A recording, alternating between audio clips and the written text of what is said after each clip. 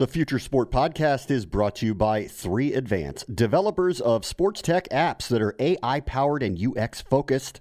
So if you're looking to create some apps for your startup or your sports biz calls for some artificial or business intelligence, you should check out 3Advance. They're incredible. Go to 3advance.com. That's the number 3advance.com. Empire.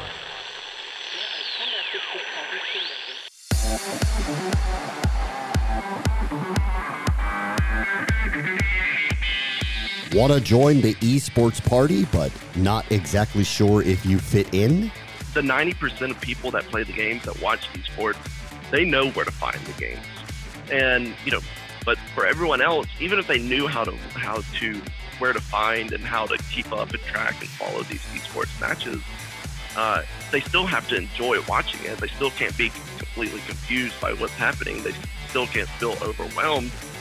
That's Matt Gunnin, founder and CEO of Esports One, where broadening the viewing experience is the hope to widen the ever-growing esports tent. This is the Future Sport Podcast. I'm Bram Weinstein.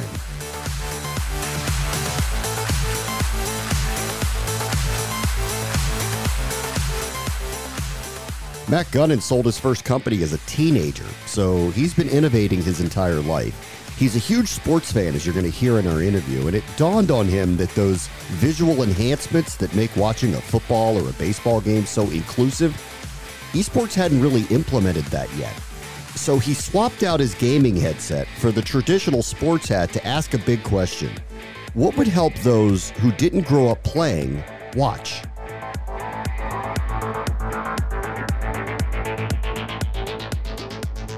Our guest this week is Matt Gunnin, who is the founder and the CEO of Esports One, a first all-in-one fantasy esports platform with real-time predictive data. Hey, Matt, how are you? Thanks for joining us. Doing well, Bram. Thanks for having me. I don't know how to start any conversation with anyone without asking just how's life right now? It's raining right now in Santa Monica, so that just adds, another element to things when, the only thing the best thing that we have here in LA is the weather. So, but other than that, we're hanging in there. Like it's, you take every day kind of, step at a time, and you kind of just, you work through the ups and downs. But right now, it's just we're hanging in there, and we're for being in an industry that kind of does pretty well when people are kind of stuck at home. We're seeing growth on that end. But overall, it's a crazy time for everyone. We'll talk about the opportunity in a moment, but let's introduce everyone to Esports One first. What do you guys do? Yeah, so we've been in esports for about 2.5 years. Started the company out of MIT and out of New York. We got started out in New York, moved to Boston, and built the company from with a bunch of engineers out of MIT. And then we moved to LA about 1.5 years ago, and have been in LA ever since. So at our core, we're a stats and data company within esports that wants to change the way fans watch and engage with, professional gaming. And what we built a computer vision, machine learning powered platform that's capable of capturing, and analyzing thousands of data points in real time. So, you can think of it like in the sense of if you're watching a football game, you have that yellow first down line that's, very instrumental in telling you what the objective of the team is. They're trying to get to the first down line to get another, set of downs. And esports, when I started the company, I looked at esports as, not having that yellow first down line, essentially. It was missing that sort of element of engagement that was, necessary to make it more enjoyable for the entire spectrum of viewers. And so we built this, engagement platforms layer that kind of, provides just more information to viewers while they're watching. And then from there, we leveraged, all this technology, all this data that we built. And earlier this year, we launched Esports One Fantasy. And so Esports One Fantasy is the first all-in-one fantasy esports platform. And it provides users with, weekly, daily, real-time fantasy experiences, similar to DraftKings or Yahoo, but it's taking kind of all of the different elements and bringing into one and making that just a kind of an all-in-one experience, essentially. Can you explain or be specific about that? And listen, my age will show here. I know what Sure. fantasy sports is, obviously, with football, baseball, basketball, whatever, and what that means. In the esports world, what does that look like? What does a gaming situation look like in fantasy? Sure. So fantasy, there's not a lot of differences when it comes to just, the general construct of what fantasy is, between football and League of Legends. You're building a lineup of, individual players. So you have a quarterback in football, you have a mid laner in League of Legends. In football, you have a wide receiver, and League of Legends, you have a jungler, and you have 5 different sort of positions in League of Legends where you have, you build a lineup with, in the same way that you kind of do it with in football. And then you also pick a team, similar to picking a defense in football. Where we kind of take that, take it one step further is we start to incorporate, parts that are specific to the game, but also can be, attributed in real time. So I guess, I use a lot of analogies to traditional sports and specifically football. I'm a big football fan.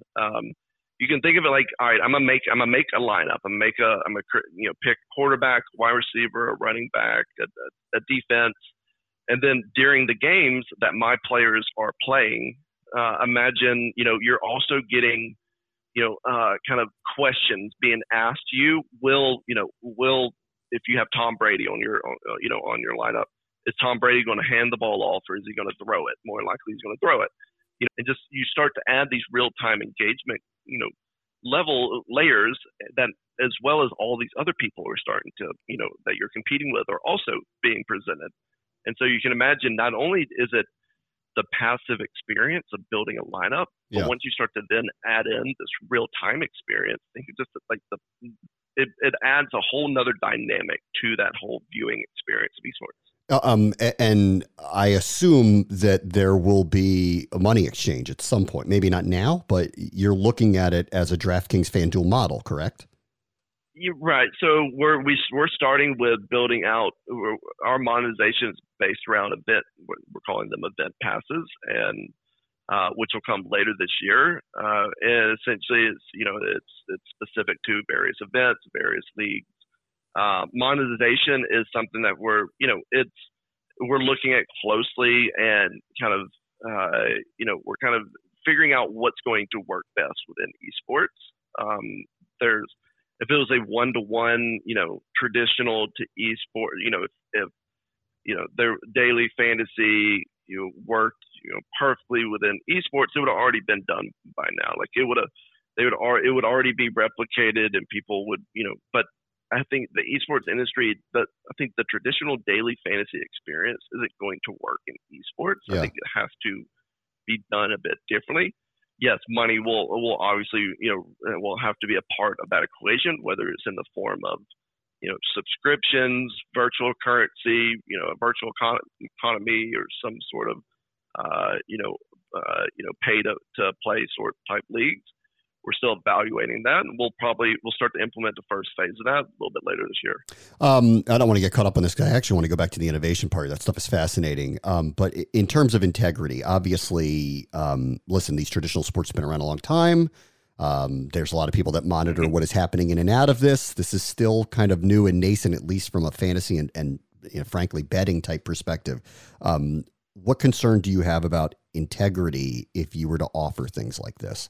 So it's such a good question, because I worked, so before I started Esports One, I was an executive VP at Unicorn, which was a gambling company in esports, real money gambling company in esports, but I've also been in esports for I think I'm going on 12 years now, and so I've seen all the different facets of this space and seen the growth of it, seen the people that were part of the early days of literally, this was back when there were tournaments in basements, and people were winning $1,000 and now they're winning $10 million in tournaments, and seeing that growth. and so I've seen the growth and just become more mature. And I think the biggest thing is it's become a more mature and industry. But there are still a lot of areas of not concerns. There's a lot of areas of growth still needed within esports. You're right, like traditional sports, football.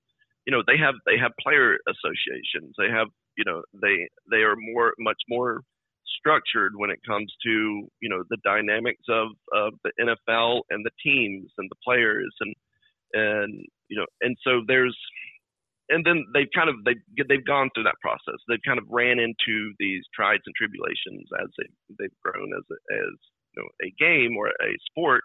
Esports is still figuring those pieces out, and so integrity when it comes to just when you have these kids, they have you have to think these kids are 18, 19 years old, never left their parents' house before. They're being thrown into a situation where they're now, one of the best, Call of Duty or League of Legends or Madden, football players out there. And, and people are kind of, are kind of twerk, in their ear and and so there's opportunity for them to kind of, sway outside the lines and start to, maybe take a $500 to throw the game or something. And that's been an issue within the space, I think. But it's also the game publishers have really taken a stance of, if there's any signs of, negligence or taking it or throwing the game or anything, I mean, you're banned for life. And so they've taken a hard stance. I think that's what it's going to take. I feel that we're getting much better, but there's still, every week, every month, you still hear of these issues that are popping up, whether it's through cheating, whether it's through throwing games, whether it's through, some form of working with, some, group of people, in another country that are paying you to throw the games. And it's just a part of the growth of the industry. And I think it's just going to take time for it to improve. And it's going to be up to the game publishers to really kind of flush it out. And then for companies like ours, just pay close attention and not put ourselves in a position where, we're making the news about it. We're working with the game publishers to support the matches and support the part of the industry that is the most stable. And that's where League of Legends, for example, they have franchises. They have a very structured environment. They have very clear rules. They have a players association to an extent they've implemented. So right now, that is what we support. We support League of Legends, Riot Games, and as the industry grows, we'll start to expand that support.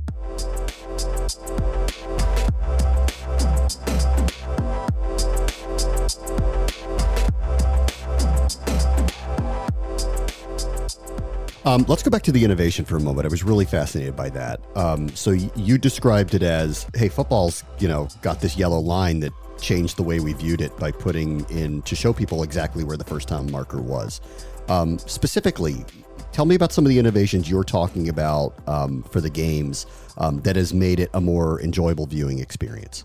Yeah, I mean, so you have the yellow first down line. You have these stats in baseball and football, whether it's slugging percentage is still pretty young and a new statistic.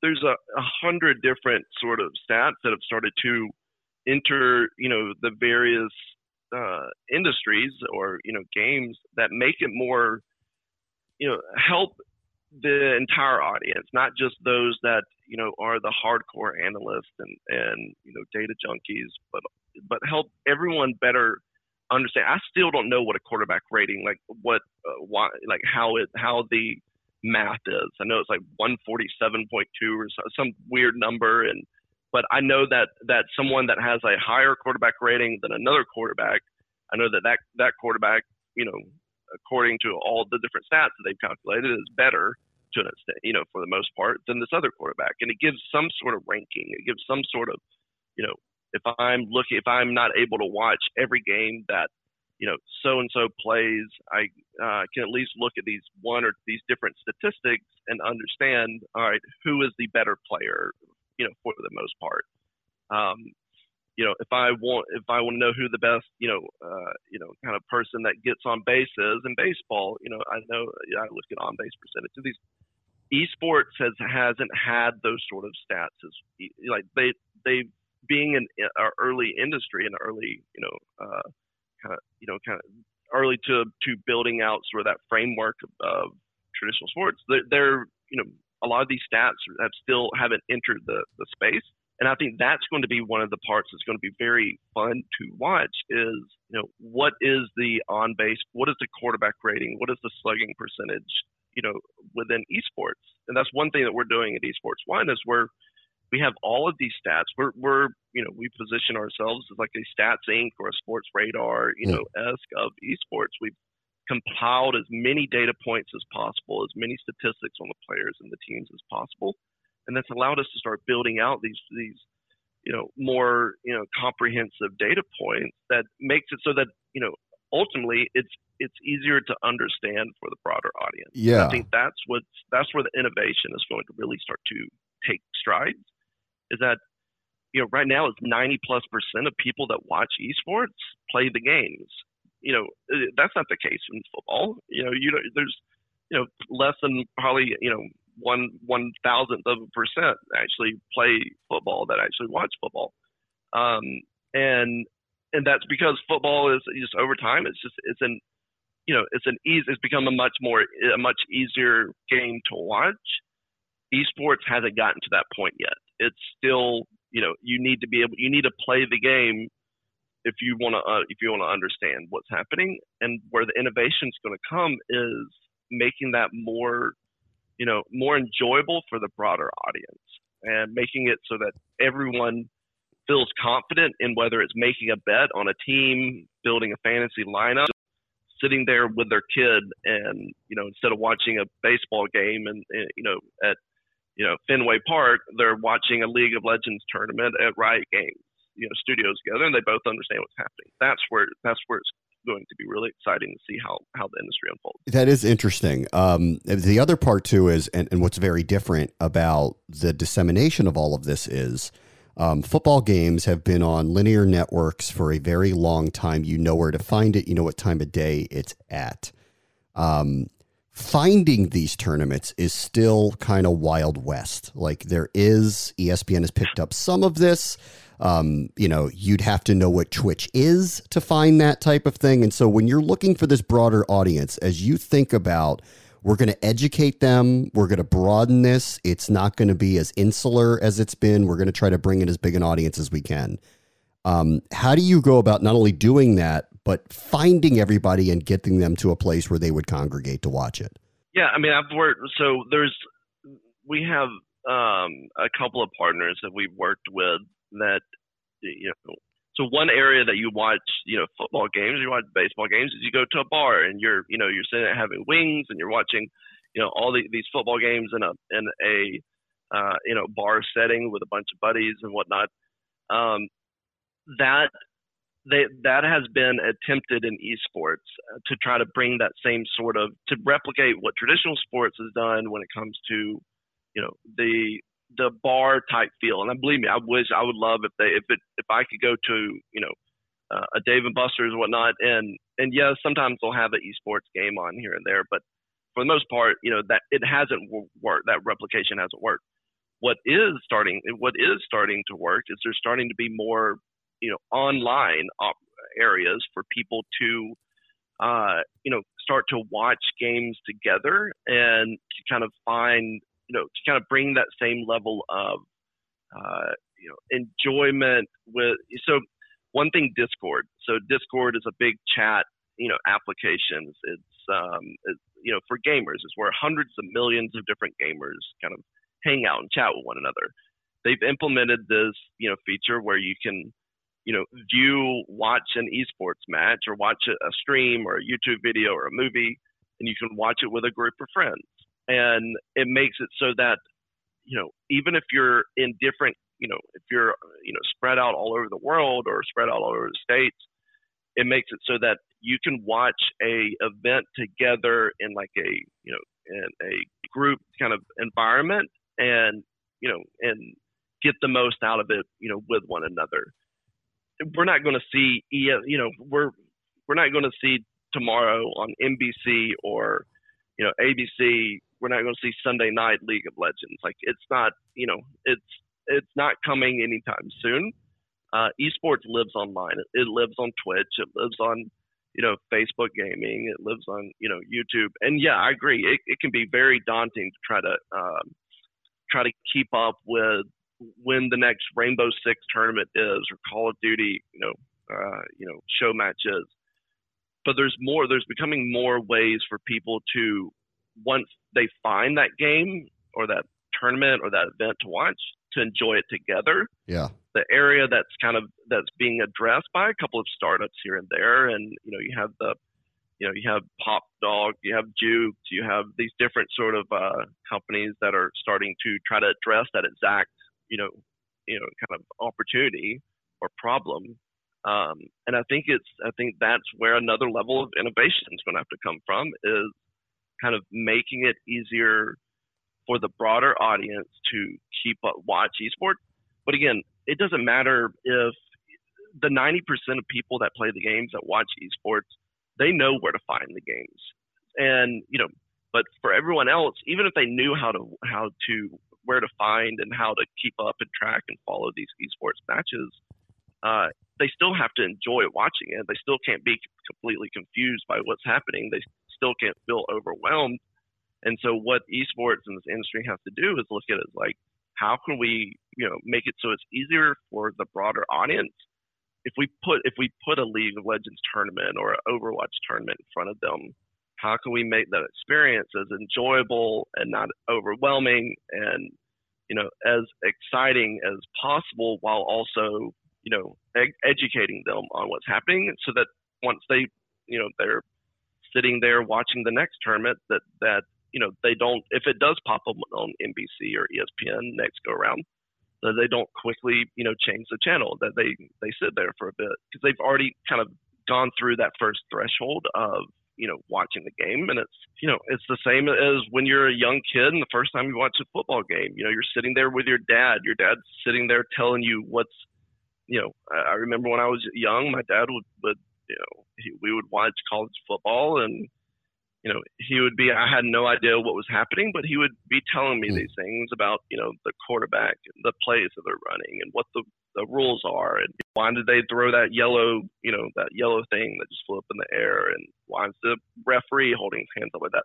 And that was my experience, of sitting there and being taught what's happening in football by my dad. And, now let's kind of take that same experience and apply it to esports. But instead of, the dad explaining it to the son, think of it in the sense of, all right, now the son is sitting there playing the game and playing in a big tournament, and the dad is watching it in his, on his couch, or, there was a big Fortnite tournament with 100 different kids that were all playing for $2-3 million. And I can guarantee you 99% of the parents that were watching had no idea what was going on. So how do we first address that opportunity of making that, that experience right there as easy to jump into as possible? When you can travel again, come to my house. My 7-year-old would love to talk to you, because I'm trying to show him Redskins Cowboys games, and he's trying to show me Fortnite. So we could use your intervention, Matt. Yeah. Oh God, I'm a huge Cowboys fan. Well, huge. Yeah, I'm a huge Redskins fan, so we'll be on the other side of that. Maybe we can agree on some esports. Yeah, it's and I think it's exciting. Like that is one thing that I've kind of made these comparisons all along the way of, of just flipping that switch of the different, of taking that experience as growing up, and now parents, if we can kind of make that adoption for parents and the kind of the older generation, because they're wanting, their kids everyone's playing Fortnite, everyone's playing Call of Duty, everyone's playing Overwatch, whatever it might be, especially right now, more than ever. So, if we can, and parents are paying $100 per hour for coaching to get their kids, better at Fortnite. But if my dad, when I was growing up, if he paid $100 an hour for batting practice, with a coach, and he didn't know that, he couldn't tell if I was getting better or not, he would stop paying for coaching. He wouldn't be paying for it anymore. But imagine a parent nowadays paying $100 an hour for Fortnite coaching. Can they tell if the kid is actually getting any better or not, or are they just kind of like, that is that sort of lever that's missing. That's that sort of kind of gray area that I think we have to make the overall kind of understanding of esports easier. Matt Gudin is the founder and the CEO at Esports One. Matt, that was fascinating. Thank you so much for joining us.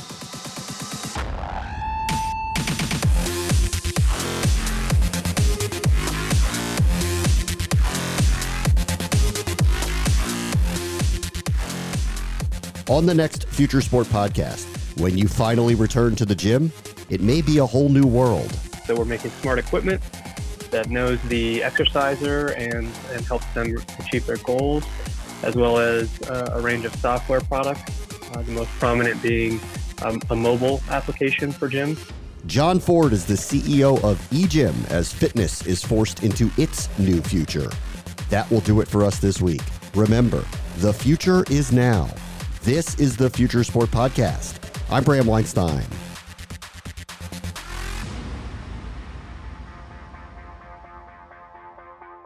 The Future Sport Podcast is brought to you by 3Advance, developers of sports tech apps that are AI-powered and UX-focused. So if you're looking to create some apps for your startup or your sports biz calls for some artificial or business intelligence, you should check out 3Advance. They're incredible. Go to 3advance.com. That's the number 3advance.com.